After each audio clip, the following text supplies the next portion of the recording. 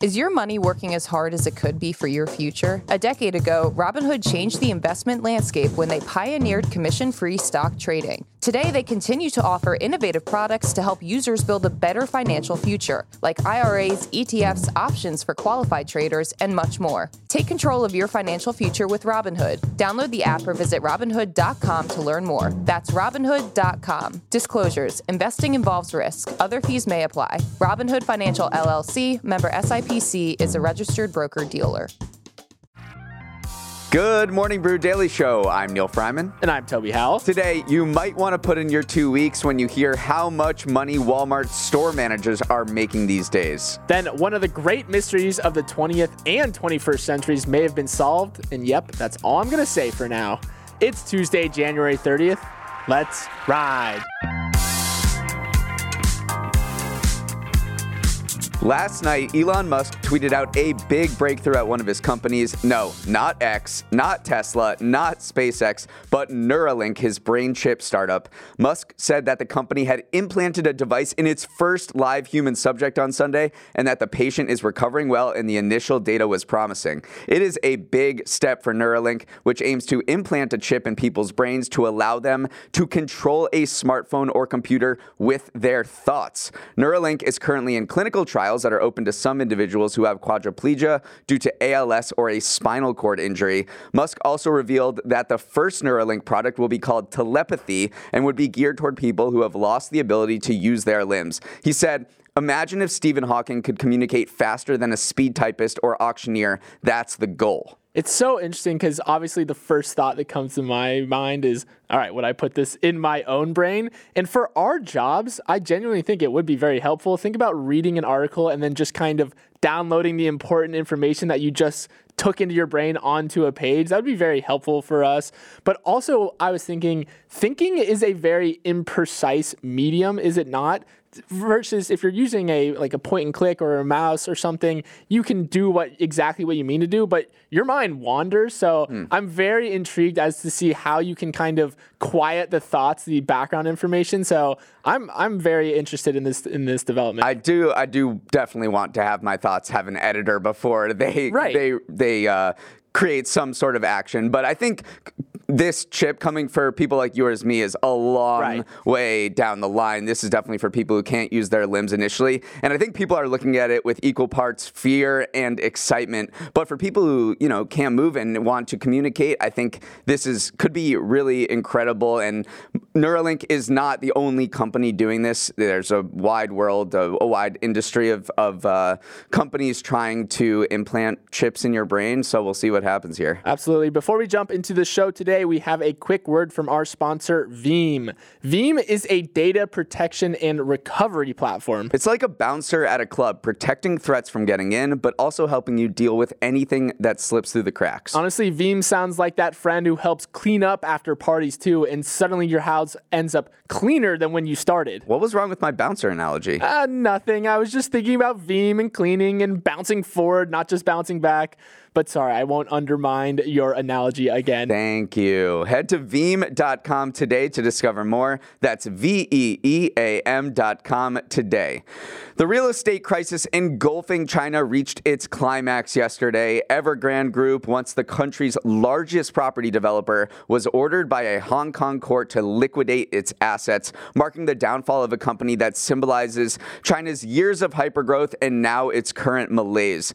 Unwinding Evergrande won't be easy, considering it has over $300 billion in debt. Plus, the liquidation was ordered by a Hong Kong court, and it's unclear whether officials in mainland China, a separate jurisdiction where Evergrande did most of its business, will accept the ruling and seize Evergrande's assets to pay back creditors. Still, while all that gets sorted out, it's an opportunity to reflect on the dramatic rise and fall of China's property sector. Starting in the 90s, China underwent a housing boom that subdivision developers in Arizona could only dream of. Fueled by generous lending terms and government land sales, apartments shot up across the country, and the real estate industry accounted for as much as 30% of China's GDP. But A few years ago, that lending spigot got shut off by the government, leaving real estate developers like Evergrande in the lurch with hundreds of thousands of unfinished apartments and debt loads that make you wince. Evergrande has been a zombie company for years now, and yesterday it may have been read its last rites. I remember back in 2021 when it first defaulted on its bonds. It was nuts just because they are such a massive property developer. It was also on the heels of the Ever Given getting stuck in the Suez Canal. And remember, the Ever Given was operated by a company called Evergreen. So at the same time, we had Evergrande, Evergreen, and Ever Given all kind of hitting the hay at the same time. But yeah, it is interesting because the big question is whether the judgment will be accepted in China. Because again, a lot of their projects, even though it's a Hong Kong-based company, 99% of their projects are operated in mainland China. So it's going to be very hard for offshore liquidators to kind of go in and seize some of those assets, whatever assets they have. And it's a very big deal because if foreign investors cannot recoup some of their losses or some of the assets that they have in Evergrande, then it just looks bad as mainland China as a whole. Yeah, for foreign investors who may be looking to invest in China, if your rights are not protected in a liquidation sale, then you might be saying, well, I'm not going to invest in you. And China already has seen foreign direct investment outflows for the first time in a decade last year. So this is a big deal to sort of the overall rights of creditors and investors in China. And you want to make sure that the courts have your back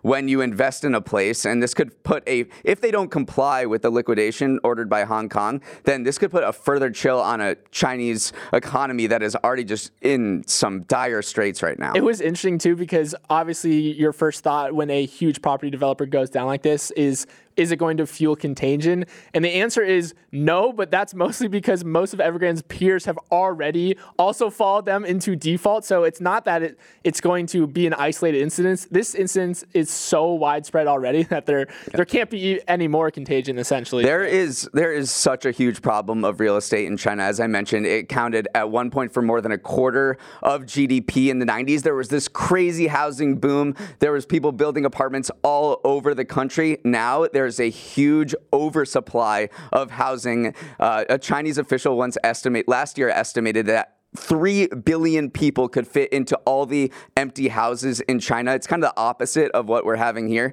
but it's taking a whack to middle-class incomes. 70% of household wealth in China is tied up in real estate. As this boom happened over the course of the 90s, it allowed them, when property prices were going up, it allowed the middle class to spend and fuel this amazing economic boom in China. Now that property values are declining, there's this huge glut. Middle class is really feeling this squeeze. They're saving more than ever. They're not spending. And so real estate that forms so much of China's economy is also the reason for its downfall. Yeah, it's going to be a long, drawn-out process. Yesterday's decision was a big one, but going to be a headache going into the future as well. Let's move on. Amazon's attempted acquisition of Roomba maker iRobot has run into a wall, then another wall, then did a slow 180, bumped into something else, slowly turned again before finally running out of battery. The companies have mutually agreed to end the acquisition after, stop me if you've heard this before, the deal met, quote, undue and disproportionate regulatory hurdles after European regulators signaled their opposition to the deal. The ripple effects are already rippling. Amazon has to pay a $94 million termination fee, while iRobot is laying off about 31% of its staff and saw its stock fall as much as 19% yesterday. If you forgot this deal was even a thing, I don't blame you. Amazon first had eyes for iRobot back in the summer of 2022 as it sought to expand its presence in the smart home market. But EU authorities, along with the FTC, thought the deal could hurt competition in the robot vacuum industry and raise fears that Amazon could, quote, delist its rival robot vacuum cleaners. Neil, I feel like we've had so many antitrust conversations since this show started. Do you think this deal should have fallen apart like this?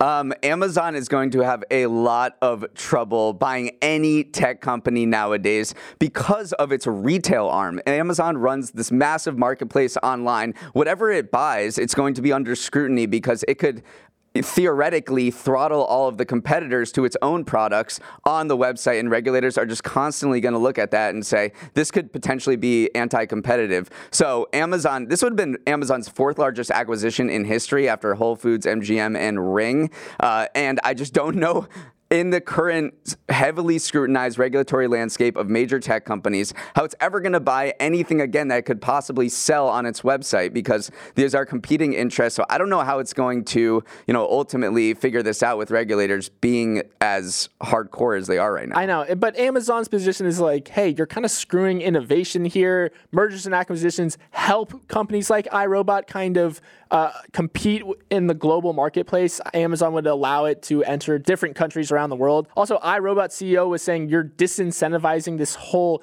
industry at this point, because why would you ever start a consumer robot company if you know that there's a very, very slim chance that will ever be acquired by a bigger company? So, and there is just kind of what are the long-term implications of a world where mergers and acquisitions are just so hard to get done? We've already seen so many this year. I mean, JetBlue Spirit fell apart, Figma and Adobe fell apart. There's just so much antitrust scrutiny around these deals that you could make an argument that it's going to stifle innovation in the long term. And I'll just take the regulator's point of view, saying that our antitrust laws are just not equipped right now to handle this, what's going on with the concentration of huge tech companies that, like I mentioned, not only sell technology, but sell everything, that have huge retail marketplaces and are also in the cloud and also have a generative AI arm. So maybe they would counter that, we're just in a new paradigm where we can't let tech companies are literally doing everything under the sun, and we can't let them keep adding to their capabilities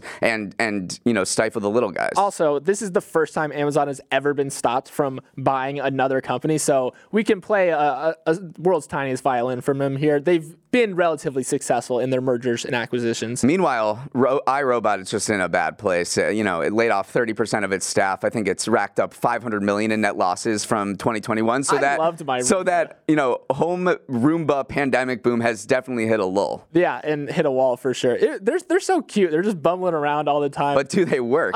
Not really, but they're good companions. Moving on. What if I told you could make more than $400,000 a year as a Walmart store manager? If you're good enough at your job, that is a distinct possibility after the retailer said it was jacking up salaries and benefits for its store managers this week. It's a sign that Walmart, the nation's largest private employer, realizes just how important good store managers are to its overall business.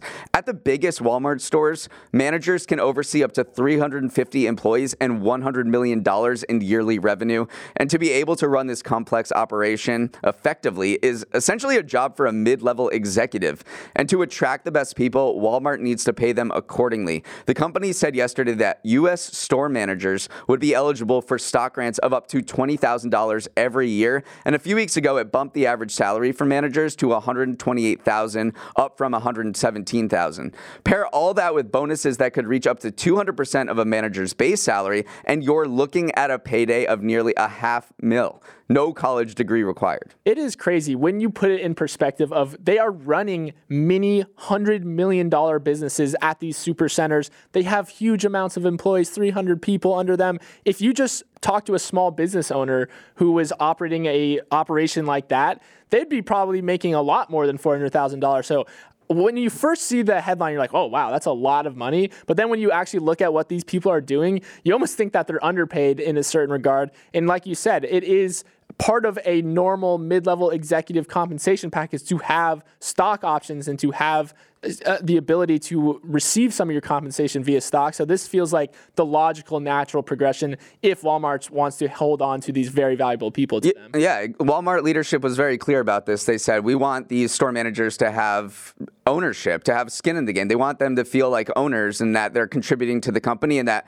when their stores do well, they do well. And, that's something that you see a lot in the startup world. It's maybe not something that you see a lot in the retail world, especially people who actually work at retail stores. But Walmart realizes how key a manager is to drive profitability at a time when inflation is coming down and the huge profits that Walmart saw over the course of the pandemic might be reducing. You need an effective store manager to take a look at the landscape and say, how can we drive profitability at each of our stores? Because really my income depends on it. Yeah, and while Walmart isn't maybe like the Tesla crazy stock options where it's going up 100, 200% every year, over the last 5 years, it's up 43%. So it's doing well. And also, I just want to pair it with, remember we had the UPS driver moment earlier on the podcast where UPS drivers were earning an average of $170,000 in annual pay and benefits at the end of their contract. It just reminded me of like those House Hunter show where like, what do you guys do? Like Walmart store manager, UPS worker, you're bringing in over almost $600K a year. It's a new economy we're living in for sure.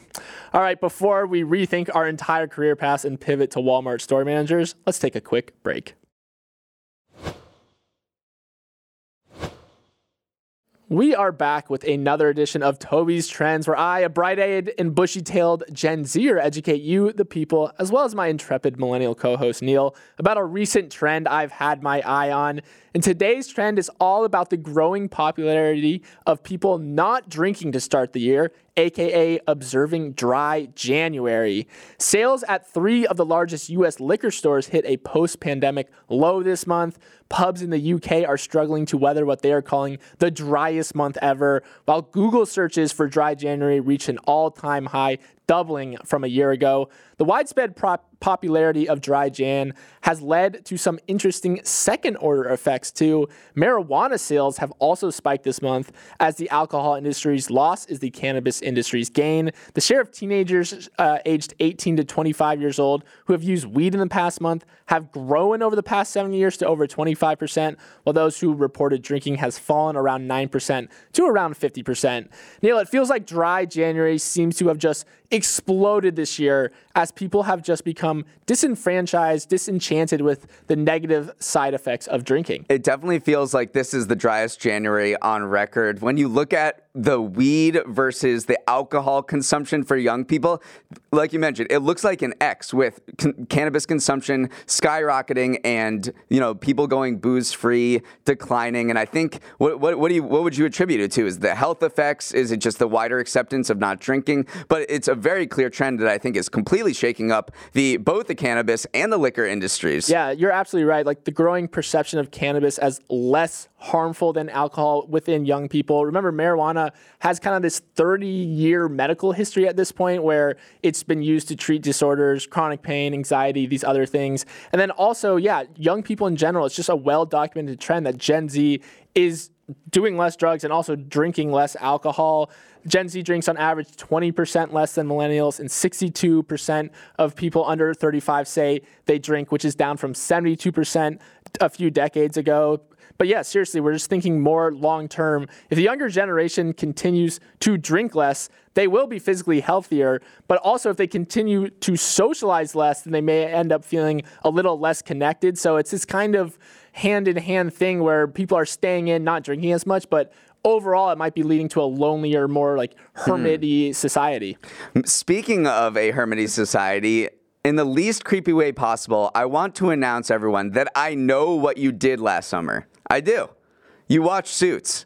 You must have watched Suits because the legal drama was the most streamed show on TV last year with 57.7 billion minutes watched. Suits wasn't just the standout for 2023, though. It topped The Office and Stranger Things as the most streamed show on TV sets in a single year in history. These figures come from the annual Nielsen report on the top 10 streaming shows of the year, and the success of Suits, an older show that originally aired on USA and moved over to Netflix, was emblematic of broader viewing trends of 2023 because as Hollywood went on strike and new content dried up, it was all about reruns. Rounding out the top 5 streaming shows were procedurals NCIS and Grey's Anatomy, plus 2 kid shows in Bluey and Cocomelon. Overall, Americans lived their best couch potato lives last year. The time people spent watching streaming services jumped 21% from 2022, Nielsen said. Yeah, it totally goes along with this kind of hermity culture that we've been talking about, the introvert economy of people just staying at home watching a lot more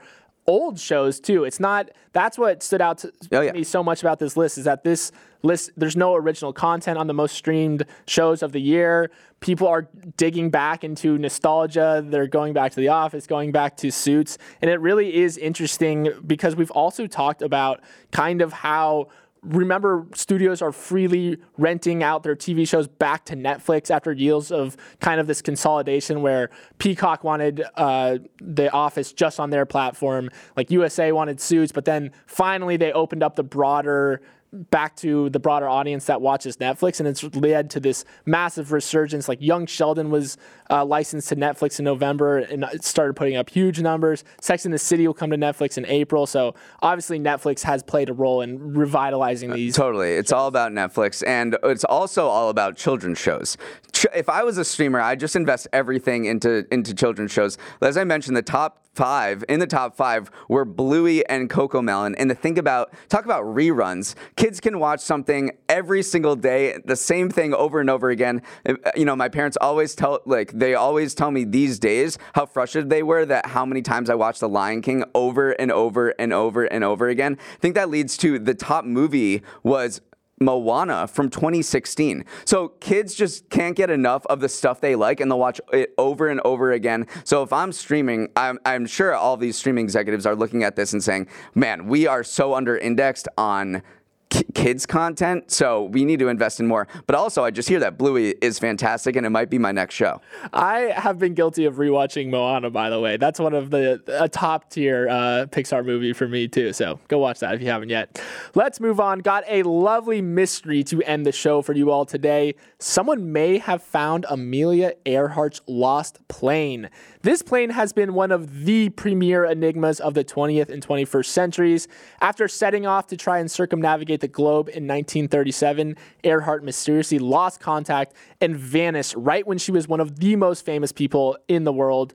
Until now, a promising sonar image that looks a lot like a plane has been discovered, and the location is about right, experts say. The guy who discovered it is a commercial real estate investor from South Carolina named Tony Romeo, who recently sold off his properties to commit himself to the search. He told the Wall Street Journal that this is, quote, maybe the most exciting thing I'll ever do in my life. He's also clearly well-versed in Amelia Earhart lore. Romeo linked Earhart's disappearance back in the day to another celeb. Quote, imagine Taylor Swift just disappearing today. And now it appears that he has one of the better leads in what has been a decades-long hunt for the lost aviator's plane. Neil, this story is awesome. This dude has spent $11 million looking for her, and he might have done it. I think he did. I mean, when they interviewed experts from the National Air and Space Museum, they said, usually I think they would dismiss these treasure hunters out of hand and say, nah, they just found something on the ocean floor in the Pacific. But they were like, you know what? That's pretty intriguing. It looks like a plane, but we need to go back to that area, which is extremely desolate in the South Pacific, and make sure that the code lines up. I forgot what it's called, the serial number on the plane to make sure that was the same as Earhart's plane. But if so, it'd be one of the most incredible discoveries. Even the guy who found the Titanic tried to find the Earhart's plane was one of a half dozen recent expeditions dating back to 1999 to find the plane, and this would be an incredible find. Yeah, this has confounded people. That guy that you just mentioned, Thomas Detweiler, said, it's the only thing in my career that I've ever looked for and not found. This has been like the coup de grace of treasure hunters for a long time. Conspiracy theories have obviously run wild. Like, people thought she was maybe captured. Maybe she actually just faked her own death and returned to live a quiet life in the U.S. This has been just one of those things that have encapsulated the people for a long generation, because it is like, imagine if Taylor Swift just dropped off the face of the earth. Of course people would want to know what happened to her. Well, of course. But now in our days, I mean, technology, we've mapped every inch of the globe, and this story definitely reminded me of Malaysia Airlines Flight 370 that,